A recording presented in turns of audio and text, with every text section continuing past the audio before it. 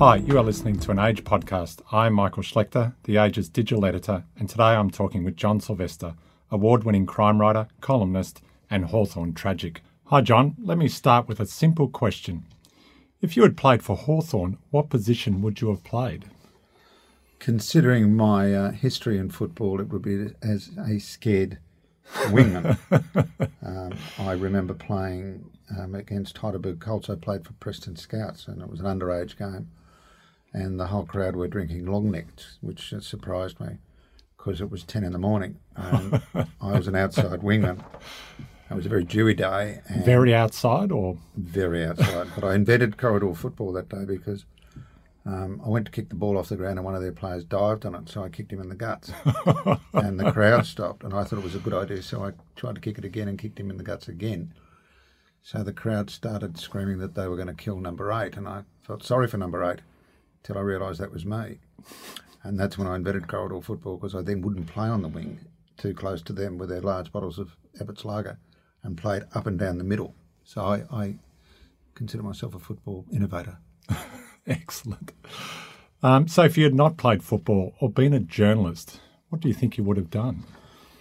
I had no idea, Michael. I was at university doing a double degree at the time. So what were you doing? What was your two streams? Sleeping in and drinking beer. And I was getting honours in both. And in my last year, my father kept saying, what do you want to do? And I had no idea. And it was Beverly Miller, Mick Miller, who became Chief Commissioner's wife, Beverly, who said to me, John, you should be a journalist because you've got an opinion on everything, which was her way of saying, I think that you're a smartass.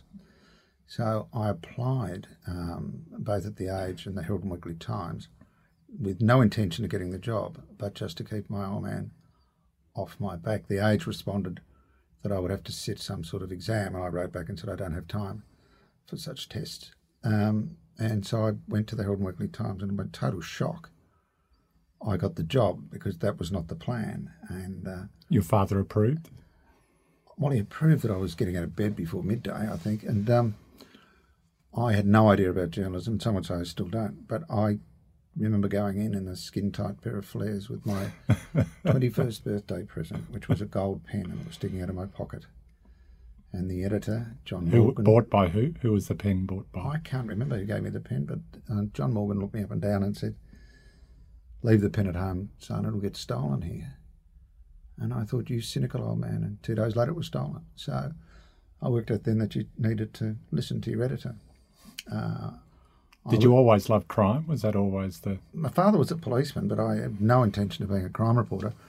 Probably had an interest in politics, but I was a terrible, mediocre general graduate cadet, which was a one-year cadetship. Yeah.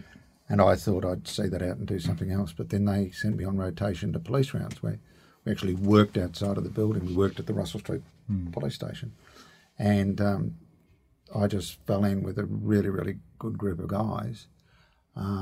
Was it quick? I mean, when you got into that round, was like, this is it? Did you have a moment of... Look, or was it just a gradual build-up of, that's probably what I'm going to love and do for the rest of my time? Well, it was a place where you were allowed to drink beer during the day and drive a car very fast, so it sort of covered my KPIs from the beginning. They were really good guys. They still remain dear friends, and that's across the board. And if you think of the sort of talent that came out of that place, Walkley Award winners and so on, you got people like Andrew Rule, Lindsay Murdoch. There was a great deal of... It was a great... grooming area. And the funny thing is, a lot of people would say to me, you're a fool because you're too lazy to actually get out of this particular area. And as it's turned out, the way the media's gone, it's probably gone towards specialists. So I didn't change. The world did, if you like. Before your time?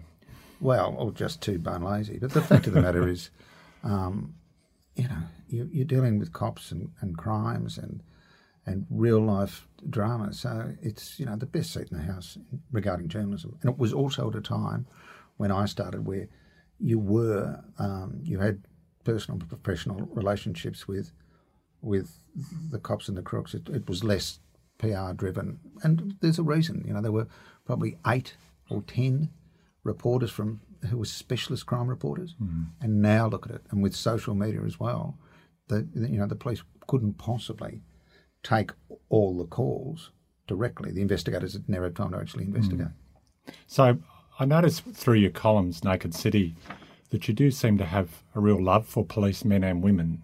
You know, there is a genuine affection, it seems to be, for the job that they do. Did that come from your father, or you just through your time working with them? I think what my father did was take away any mythology about the police. So I saw them actually as real people rather than as a uniform, because I'd been with them all that time. I was also pretty lucky. My father was particularly good and had a particularly good reputation.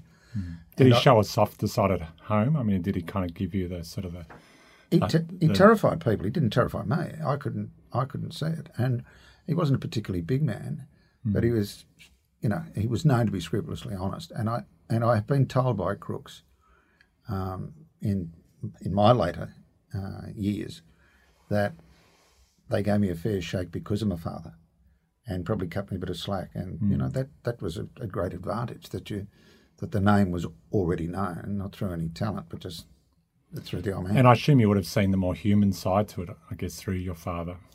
Well, that's right. You saw police off duty, and you actually saw some of their struggles or their humour, and that's what's lost for most people.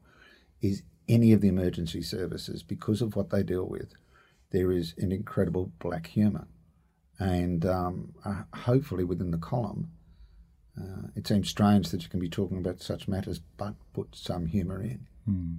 So the column, Naked City, it's been going now for about 8 years, is that right? Yes, some people would say that it's sort of one story told many times, but no, it's a funny thing, Michael, because I always, I think, would put jokes or little quips in stories, and the sub would laugh and take it out. And the reason being that it was, you understand that the media was quite formalised. It was coming out as one voice. The process was to have that you really didn't know who'd written page one. It was written the same way and covered the same matters. And that was a formula that worked successfully. But I always thought there was a need maybe to have a different sort of voice. And was that the intention from the start, that you would have that voice in it, that a more personal aspect to these stories? You way overestimate the standard of planning that's done. Steve Foley asked me to do a column with Andrew Rule, and we're going to go week and week about. I resisted it because it looked to me to be far too much work. And but Steve, he was very persistent. Very persistent, yes. And he looked very sad, and I felt sad because he felt sad. So we gave it a go. I had no idea it would last as long as it has.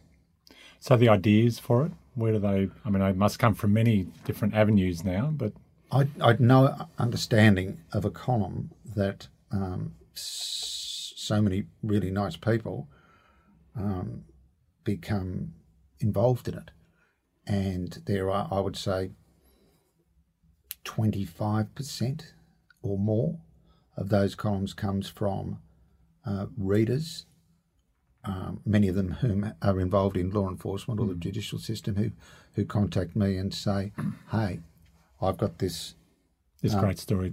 Can you tell it for us?" Yeah, and they trust you. I assume that you will tell it well. Well, there's been some extraordinary cases. Somebody contacted me to talk about a young man who'd been charged because he'd been. It was a matter that he was charged with what we would call carnal knowledge. His girlfriend was a couple of years younger. They were having a kiss and cuddle. Things got out of hand, and he was charged. But in the end, he ended up being put on the sex offenders register because there's nothing. It's mandatory. So a young man's life was, well, not quite ruined, but really damaged, and that was never the intention of the law. So you can cover something serious like that. Or a policeman rang and said, "I've got a friend who's a sergeant, and he's an older fella, and he's just a demon. He just loves his job, and he's just a fantastic car thief catcher. He's an old-fashioned crook catcher. And to sit down and talk to a man who, when many police are considering retiring, he just loves his job. So it's just fantastic that you get to meet these people. I did a story the other week on Paul Coughlin, a fantastic Supreme Court judge, the Director of Public Prosecutions, who did all the deals that really solved the underbelly gangland war. But the sting in the tail was that his grandfather, when they found, he became a citizen of Victoria, and he was Chinese. And when they checked his citizenship, it was listed as innkeeper and opium dealer. And Justice Coughlin says, it's not a bad country, is it, when the grandson of an opium dealer becomes a Supreme Court judge? and that actually tells us that the cliche that judges are all white, privileged private schoolboys is a nonsense. So have you found, because your column works very well online, and once you've moved into that digital space, do you find that ideas and feedback comes through different ways now? Do you get, when your column goes up, do you get many emails through social media? A lot of messages via email and Facebook. The vast majority of them, considering, we know the negatives of social media, particularly, say, for the footy writers. I've been treated surprisingly well. There's, I don't tweet because I don't trust myself, but I did see, some fella put online that I wrote about a hitman who was in prison and he'd been bashed. And I said the rumour was he'd been an informer, but that wasn't true. He just had very, very bad personal habits and he'd used somebody else's toothbrush, which is why I got bashed. And somebody put online that I was doing the police work, implying he was an informer in order to get him killed. And I thought, that's extraordinary. So I just had a quick drill down on the name of the fella and just messaged him back and saying, well, you'd know a little bit about hiring a hitman, wouldn't you?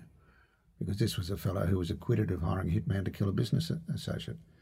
And he didn't bother returning fire on that particular one. Well, I was curious about that. Is there, because clearly they are very sensitive topics at times and you're dealing with sometimes people's lives. Is there any column you've regretted writing? You've crossed the line? Is there a moment where you thought, you've put someone at risk that you didn't really want to? I don't think I've put anyone at risk. That is a really good point, because there are people who will try and get you, and this is not just a column matter, this is right across crime reporting, they will try and get you to write something in a way that will point the finger at someone as being an informer.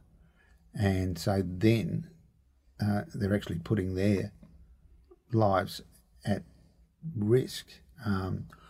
Many years ago, I wrote a story which said that the underbelly wars started when a 28-year-old drug dealer was shot on his birthday, and this started the war. Well, that was Carl Williams, and Carl rang me and said, you can get someone killed writing that. And he wasn't threatening me at all. He was saying, what he was really saying is, the Morans might think I told you, or the Morans might think I've told the police, and they've told you. So it was more quite matter of fact, I guess. Yeah, you could get me killed. Yeah. And it wasn't his 28th birthday, it was his 29th. So how do you feel when you're in those situations? I've been doing this a fair time, so I'm fairly relaxed with it. That'd be the truth. Have you ever been threatened? Oh, yeah.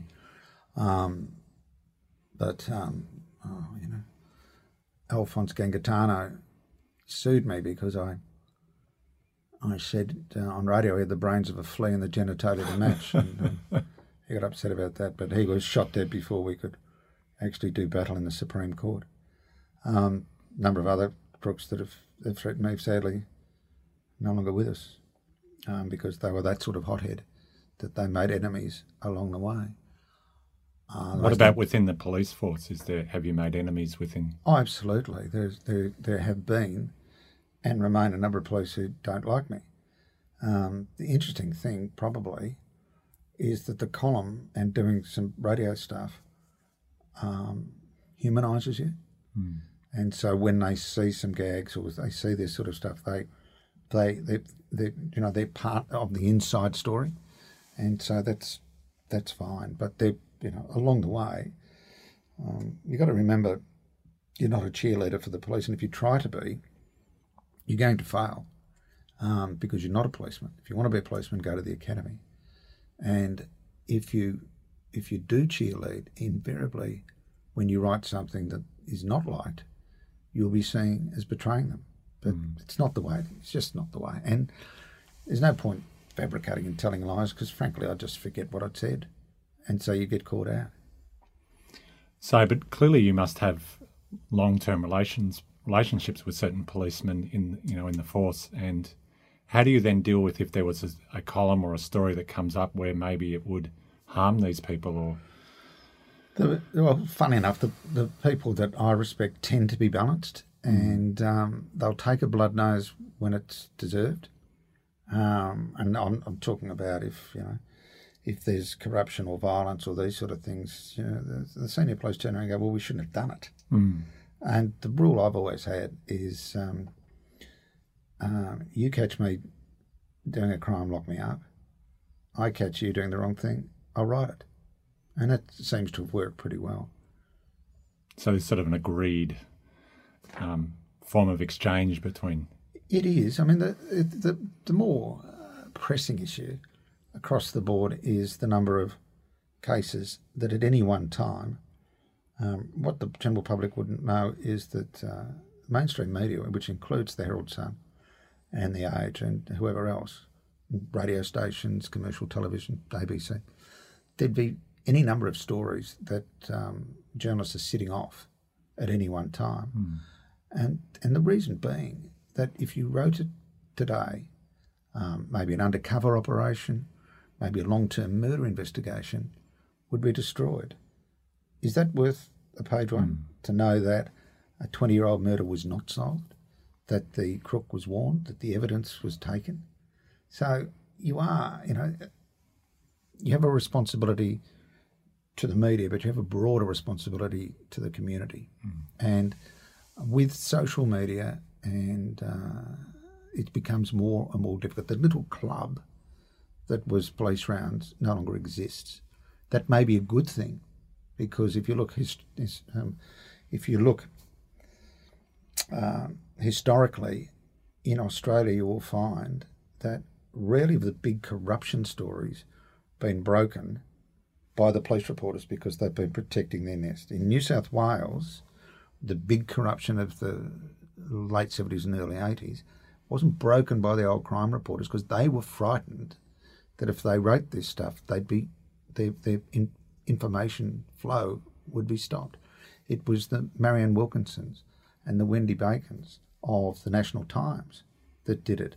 Down here, it might have been an Evan Whitten from the old Truth newspaper who pushed so much on the abortion issues.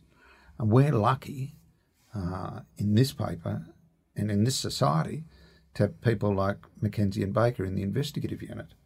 So, and they free range across the board. So it's not just little clubs of rounds reporters who can become captive to their sources. Sure. Is there one person, one individual who you wrote a column about, you just can't get out of your head? It was just such a tragic event or sad or something, circumstances or... It's a funny thing, Michael, that often it's the reason I reckon I can keep going is that you often see amazing heroism or dignity. You think of Messina Vargas, a young woman who was stabbed to death tending her grandmother's grave in 1997. And, it became clear it was Peter Norris Dupas who'd done it, a serial killer. And there was investigation after investigation. They got nowhere.